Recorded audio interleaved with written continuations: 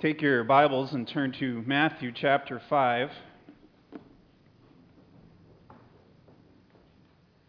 Matthew chapter 5. I've had a number of you ask, so I'll answer publicly. A couple weeks ago it was mentioned that I had a emergency dental visit, and I have a tooth that needs to be taken care of. I still haven't had that done, so hopefully I can get it taken care of before the pain returns, but I have an appointment tomorrow, so hopefully we'll get that taken care of. Probably need a root canal, so pray for me about that. I don't like to have dental work done of any kind, so not looking forward to that. Matthew chapter 5, and we are going to continue through the Sermon on the Mount, and just a little bit of a review, because it's been a few weeks. Of a reminder of what was going on. In Matthew chapter 5, Jesus was preaching a message, and he was talking basically about what it means to be a believer, what it looks like. And so he went through the Beatitudes, and then he got into an area, starting in verse 17, of keeping the law, but yet he made a statement in verse 20 that said that unless your righteousness exceeds the scribes and Pharisees, you will never enter the kingdom of heaven. And the point of what Jesus was trying to say was, as a believer, we need to pursue a different type of righteousness than the scribes and Pharisees were doing. They were following the law as perfectly as they thought they could. But yet, what Jesus was trying to address was the heart issues. And so then he begins to give some examples, and we talked a few weeks ago about anger in verse 21 and what that looks like. And today we want to get into Matthew chapter 5, starting in verse 27. He gets into another illustration, and so you can follow along as I read. You have heard that it was said, "You shall not commit adultery," but I say to you that everyone who looks at a woman with lustful intent has already committed adultery with her in his heart. If your right eye causes you to sin, tear it out and throw it away, for it is better that you lose one of your members than your whole body be thrown into hell. And if your right hand causes you to sin, cut it off and throw it away, for it is better that you lose one of your members than your whole body go into hell. Let's pray. God, we are thankful for your word. And Lord, I pray that you help us as we look at this topic, that we will take sin as seriously as you do, and that we'll take the pursuit of righteousness as seriously as you do. Lord, I know that this is an area that oftentimes is secret and hidden, but I pray that you will allow your word to penetrate into those hidden parts of the heart and convict those that need to be convicted. And Lord, I pray that you help us to understand what your word has. Lord, be with me as I preach.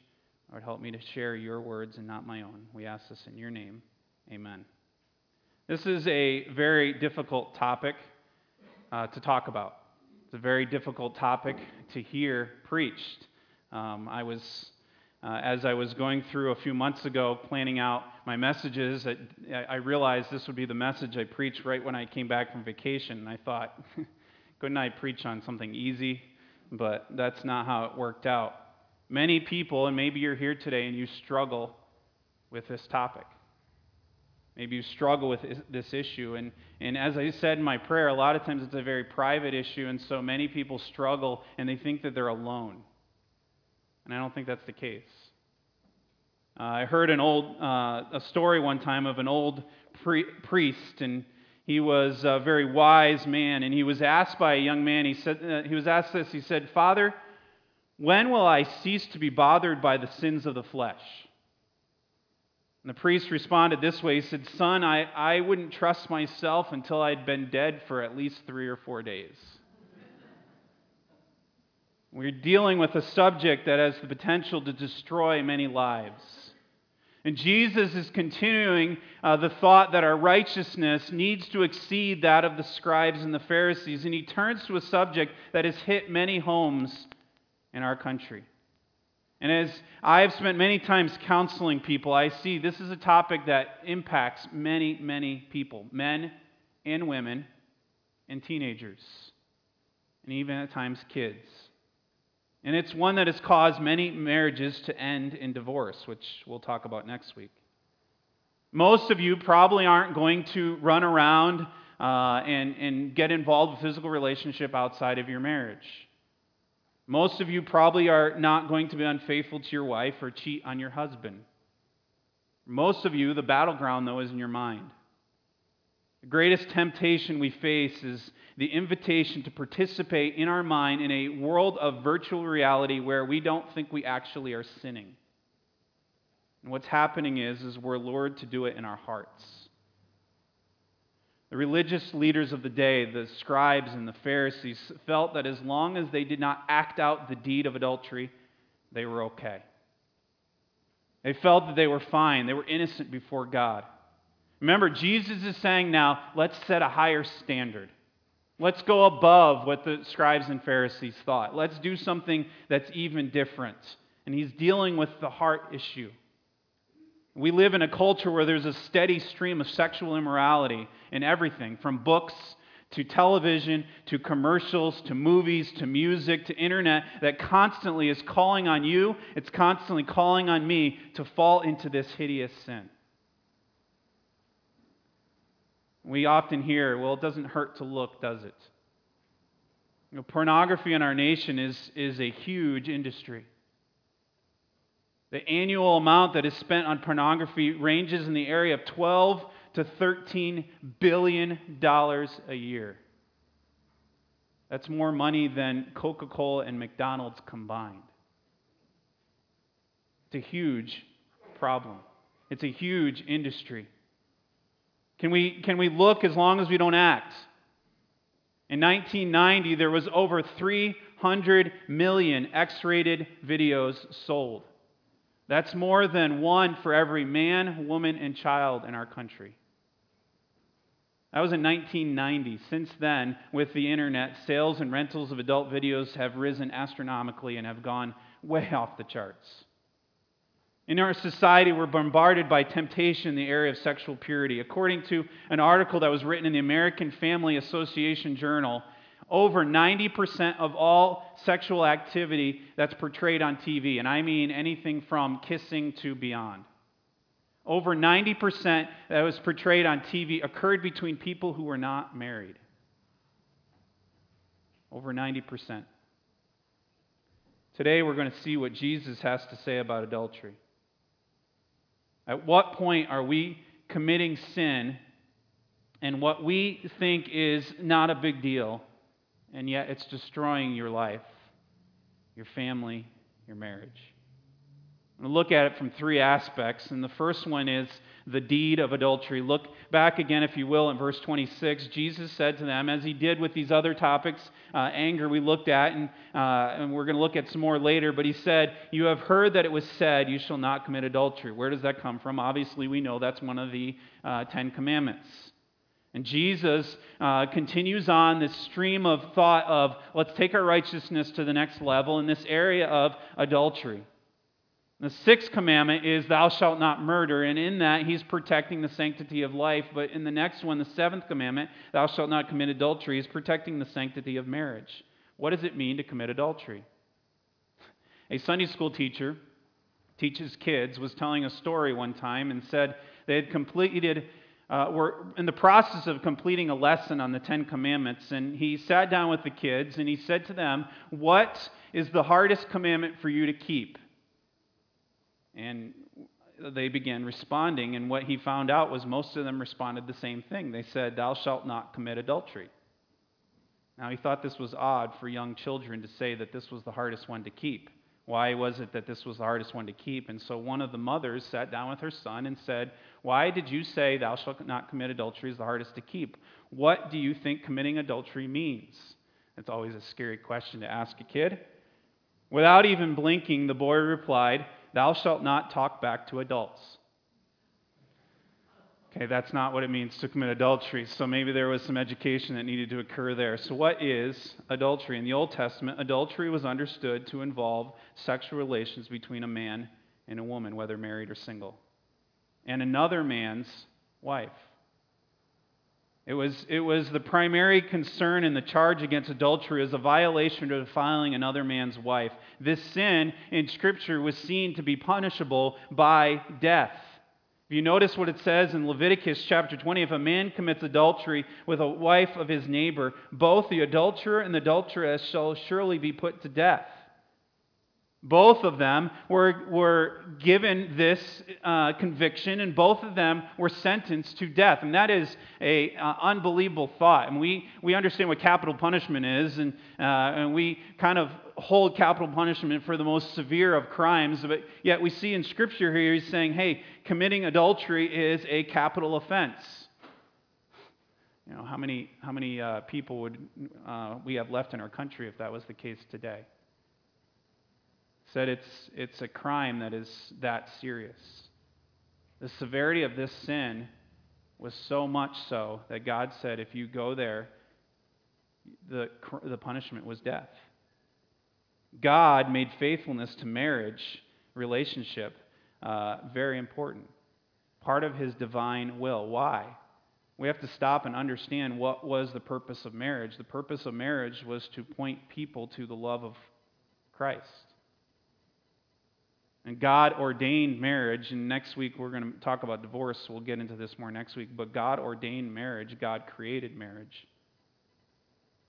And the idea, as Paul tells us in Ephesians, was to show to those around us the love that He has for us by sending His Son to die for us. And we, the church, are His bride. He wants us to be faithful. And inside marriage, God designed sex. God created sex, and He created it to be enjoyed within the boundary of marriage. You see that throughout Scripture, in many places where He talks about that, the enjoyment of sex.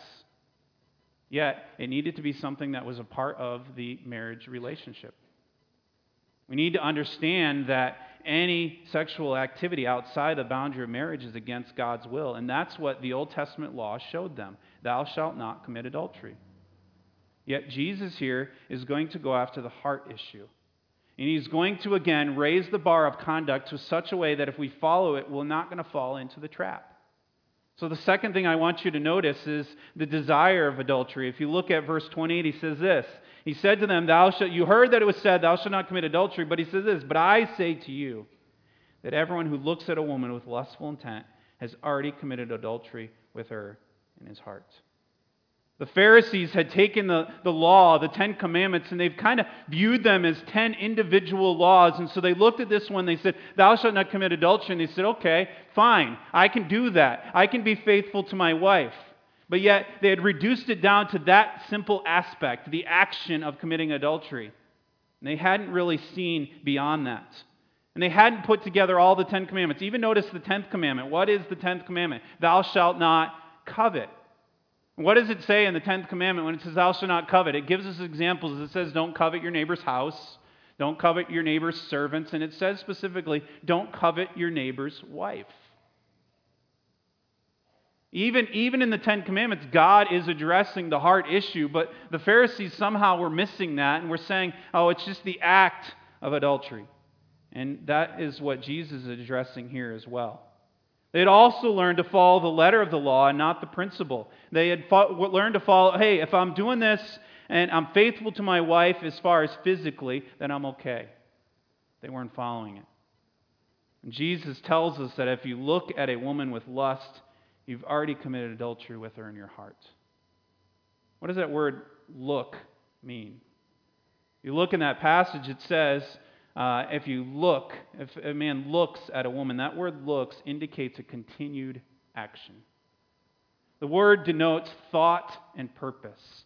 It describes a person that looks the initial glance and allows that initial glance to flourish into thought. As parents, you've probably done this before. I've done this with my kids where I'm trying to talk to them and they're totally oblivious to what I'm saying.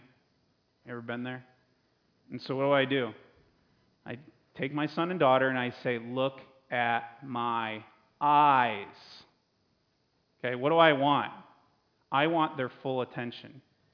That is the idea of this look. It's not just a glance over and then look away. It's a look that produces thought.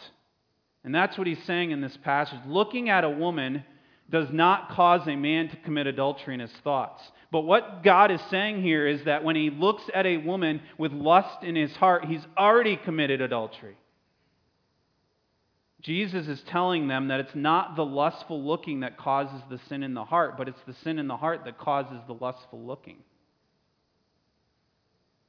Lustful looking is an expression of the heart that is already immoral, is already adulterous. You know, it's impossible in our society where sexual images pervade to keep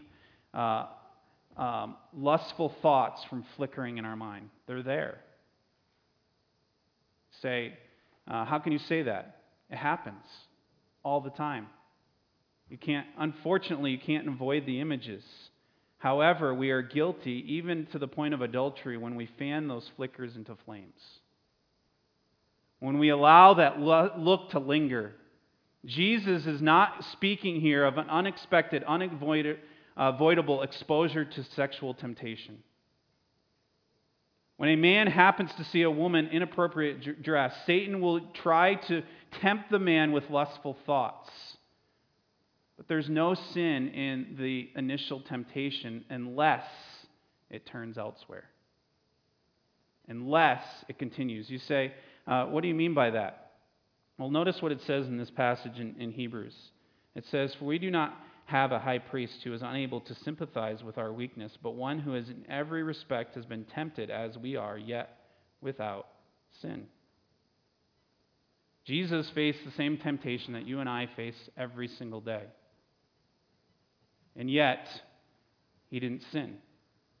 It's the continuing to look in order to satisfy a lustful desire that Jesus is condemning here. You know, we unfortunately live in a world where you cannot walk down the street without seeing things that you wish you didn't see. And there might be a time when you're walking along and that temptation comes and you have to say, okay, I'm not going to allow that to bring a thought to my mind.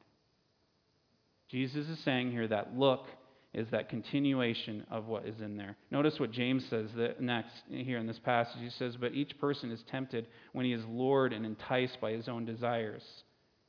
Then desire, when it is conceived, gives birth to sin, and sin, when it is fully grown, brings forth death." Notice the process there. It's a step. There's a temptation that comes along. And maybe for you it's different things, and maybe it's flipping through the channels and a show comes on and you feel that the emotion of temptation build. He says then you're lured in. And when you are lured, it gives birth, it gives place to sin, to desire. And that's what Jesus is addressing here. Lust is an over-controlling desire for something that is not ours.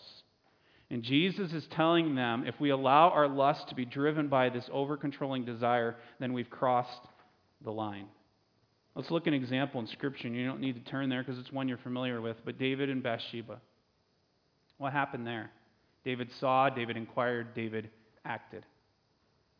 David was not at fault for seeing Bathsheba bathing. There was probably nothing he could have done to avoid that, except for be at a different place. But being there, he glanced and he saw her.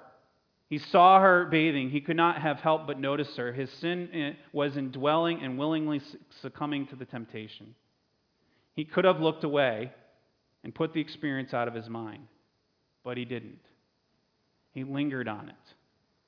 He lingered on the thought, he lingered on the action, and the fact that he brought her to his chambers and committed adultery with her expressed the immoral desire that was already in his heart. It wasn't something that the image created, it was something that was already in his heart. That's why Job said what he said, "I have made a covenant with my eyes. How then could I gaze at a virgin?" He says, how then? I've made this covenant because I know that if I even go even a little bit too far, I'm going to find myself having thoughts I shouldn't have. So he said, I'm not even going to look. You know, pornography obviously leads us to wrong thoughts, but there are many things that do as well. television shows, movies, video games, magazines, music that promotes sex or sexuality of men or women. If lustful looking is so grievous a sin, then we need to ask ourselves, what are we doing to prevent it? And we'll get into that in a minute. But also, if lustful looking is such a grievous sin, then those who dress in such a way that expose themselves with a desire to be looked at and lusted after are also guilty. And sometimes we don't think about that. Ladies, are you trying to draw attention to yourself? In this matter, it's not only too often the case that men sin, but women tempt them to do so. Parents, are you guarding what message your daughter is making with the clothes that she wears? I'm not going to get into that too deeply, but I think Scripture, he's making it very clear here that this is a serious matter. How so? Look at what it says next. And next I want to look at the deliverance from the sin of adultery. Notice what he says in verse 29. If your right eye causes you to sin, tear it out, throw it away. For it is better that you lose one of your members than your whole body be thrown into hell. And if your right hand causes you to sin, cut it off and throw it away. For it is better that you lose one of your members than your whole body go into hell. Here's the solution for the problem. Here's what God is saying. Do you want to solve this problem? He's saying, get a saw and a poker. Yesterday we had a work day, and we have our house that we own back here is being resided this summer, and so to prepare for that, we needed to get away some of the debris. If you've seen it, there was a lot of growth around it and vines, and so we had to get that away. And as we were doing that, we realized that there were some bushes that needed to be taken out, and we were trying to pull them out, but some of them, the trunk was just too big, and so we realized we needed to get an axe. So I went over to the hardware store, and I got a little hatchet, a little handheld axe. Now imagine if this week I have someone come to me, and they need counseling, and they come and they say, I'm really struggling with this area of adultery, and I pull out that hatchet, and I say, okay, put your right hand down, and you'd be, that's a little extreme. That's a little crazy. But that is exactly how serious God takes this. In some cases, part of us want to take it literally because we want to be faithful to Jesus, and we don't want to go to hell, and we don't want to have Jesus look down and say, you're an adulterer. And so we know how sinful we are, and so we just say, I want to take that verse seriously.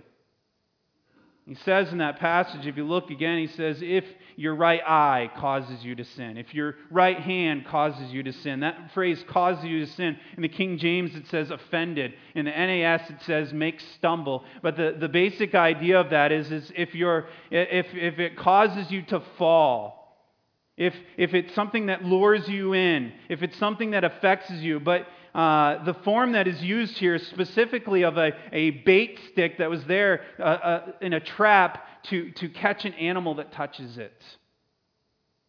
As I've said many times, I spent 3 summers working at a camp in Wyoming, and I've told this story to some of you, but it goes along with what I'm talking about here. We worked up in the mountains, and many times we had bear problems. Bears would come on the campground, and because of our location, we had to haul our trash to town once a week. And so we had what we called our trash trailer. And it was just a truck bed that had a wood box around it.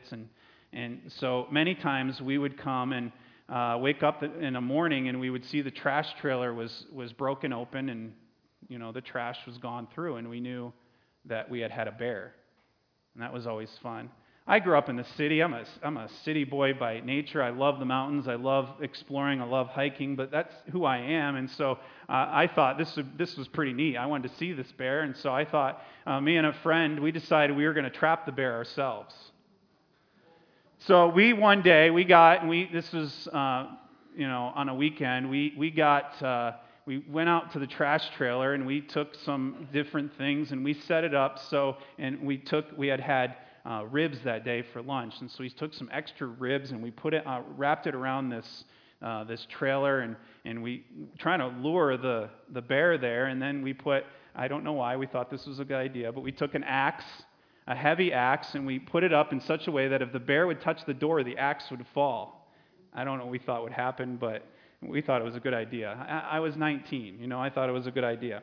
But anyway, so we did it, we set it up, and the whole thing, we thought this is going to work, and the next morning we wake up and we run up to the trash trailer, and sure enough, our axe is on the ground, the ribs are all gone, and there's no sign of the bear, so it failed miserably.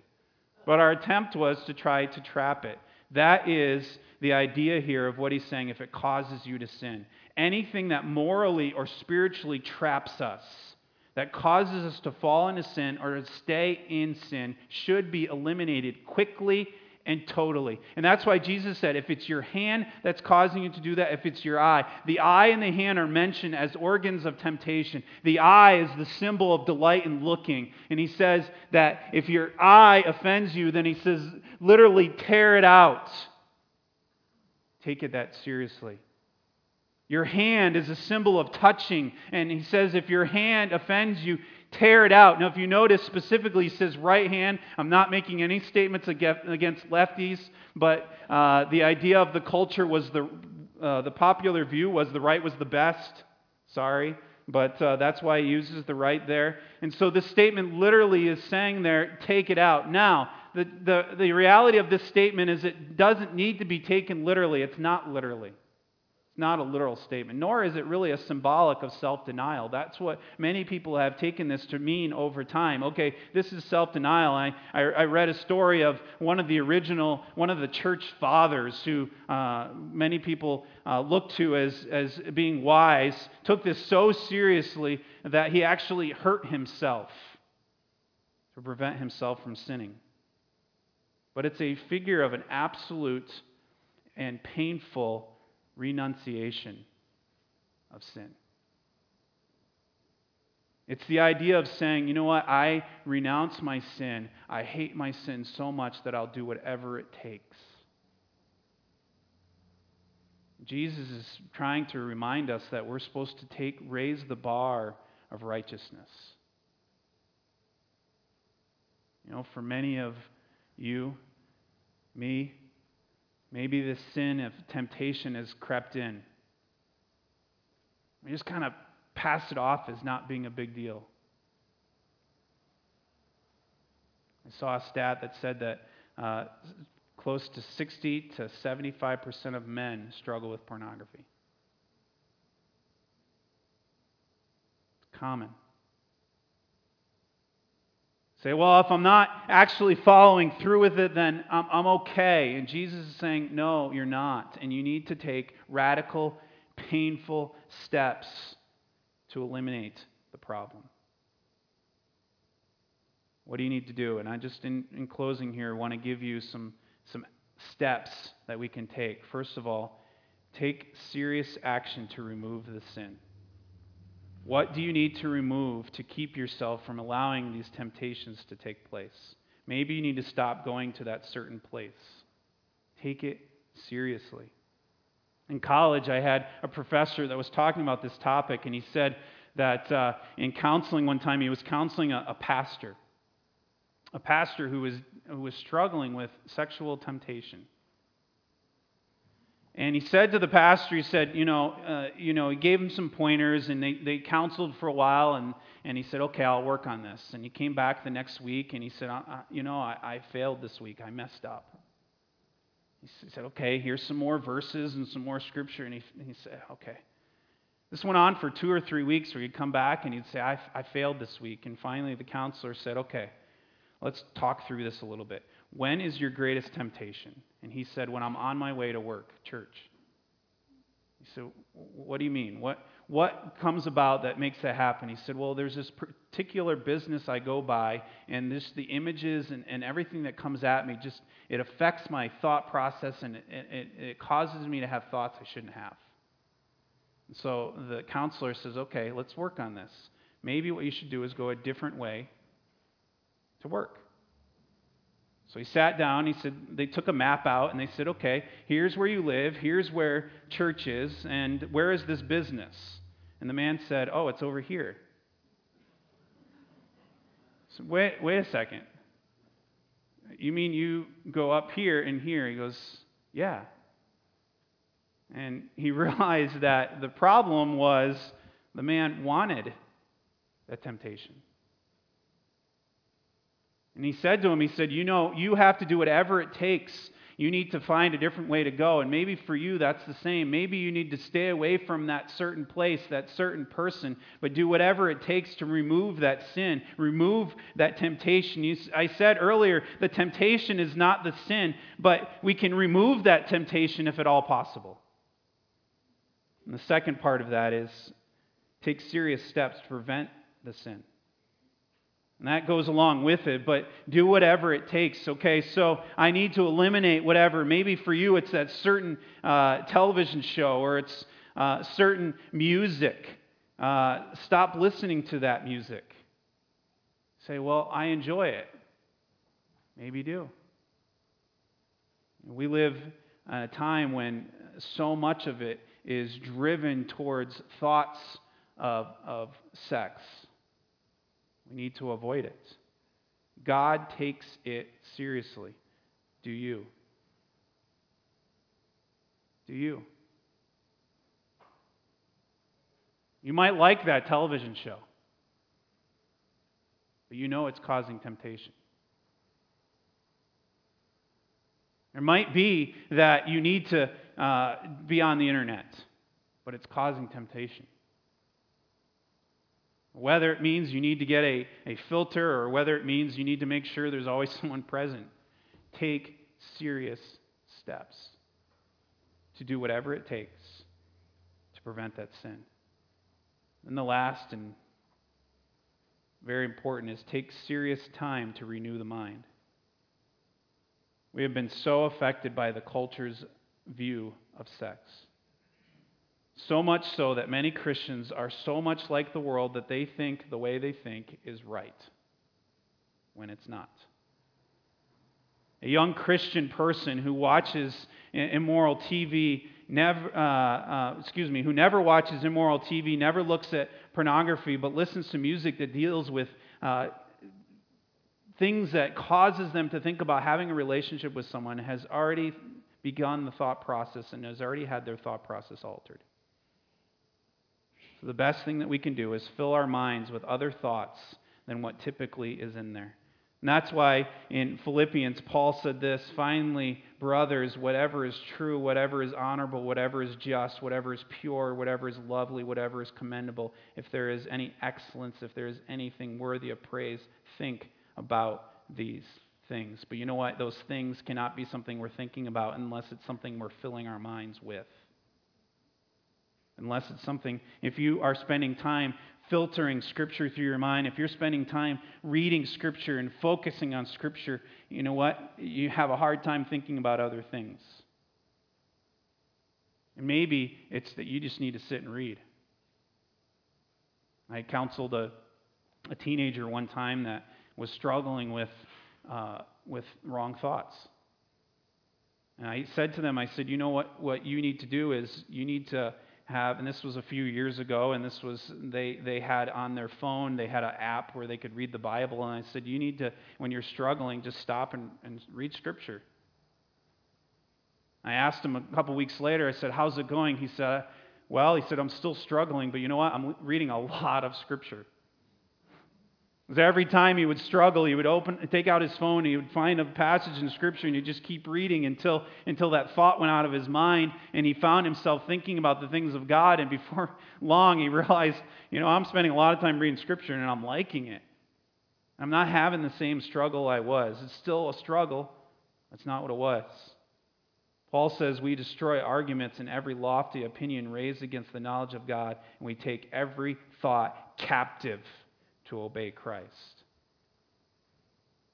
Your actions, people see. Your thoughts, no one sees but you. But are you taking them captive to obey Christ? Maybe this area isn't a problem, but other areas are in your thought process. In 1 Corinthians 6:18, Paul says we need to flee immorality. In James chapter 4 and verse 7, he says, "Submit therefore to God, resist the devil, and he will flee from you." As we allow ourselves to allow the Word of God to filter through and to change the way that we think, and we will find that the temptations will still come, but the lingering, lustful looks and thoughts won't linger. Won't be there as long. Does it hurt to look? Well, according to the Pharisees' view, it didn't. But it does when that look is done in such a way that stimulates our lust.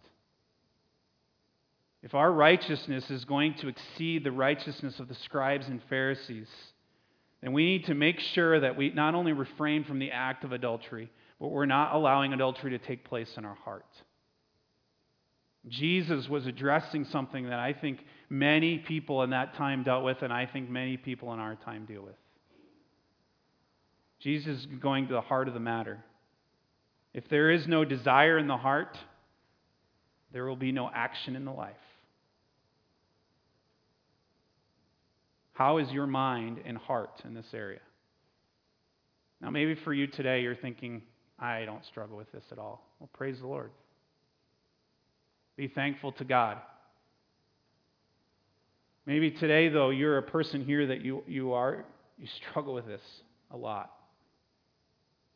You struggle with this, and maybe it's, I've dealt with people who have struggled with it because they're heavy into pornography. I've dealt with people who struggle with it and they're not into anything. It's just a normal thought process. We need to change the way we're thinking by renewing our mind. Is it something that happens overnight? No. But it's something that happens as we continually submit ourselves to God. We resist the devil. Temptation comes. We say no to temptation. And we put it out of our mind. And we continue to go to God for help. How is your mind and heart in this area? Let's pray.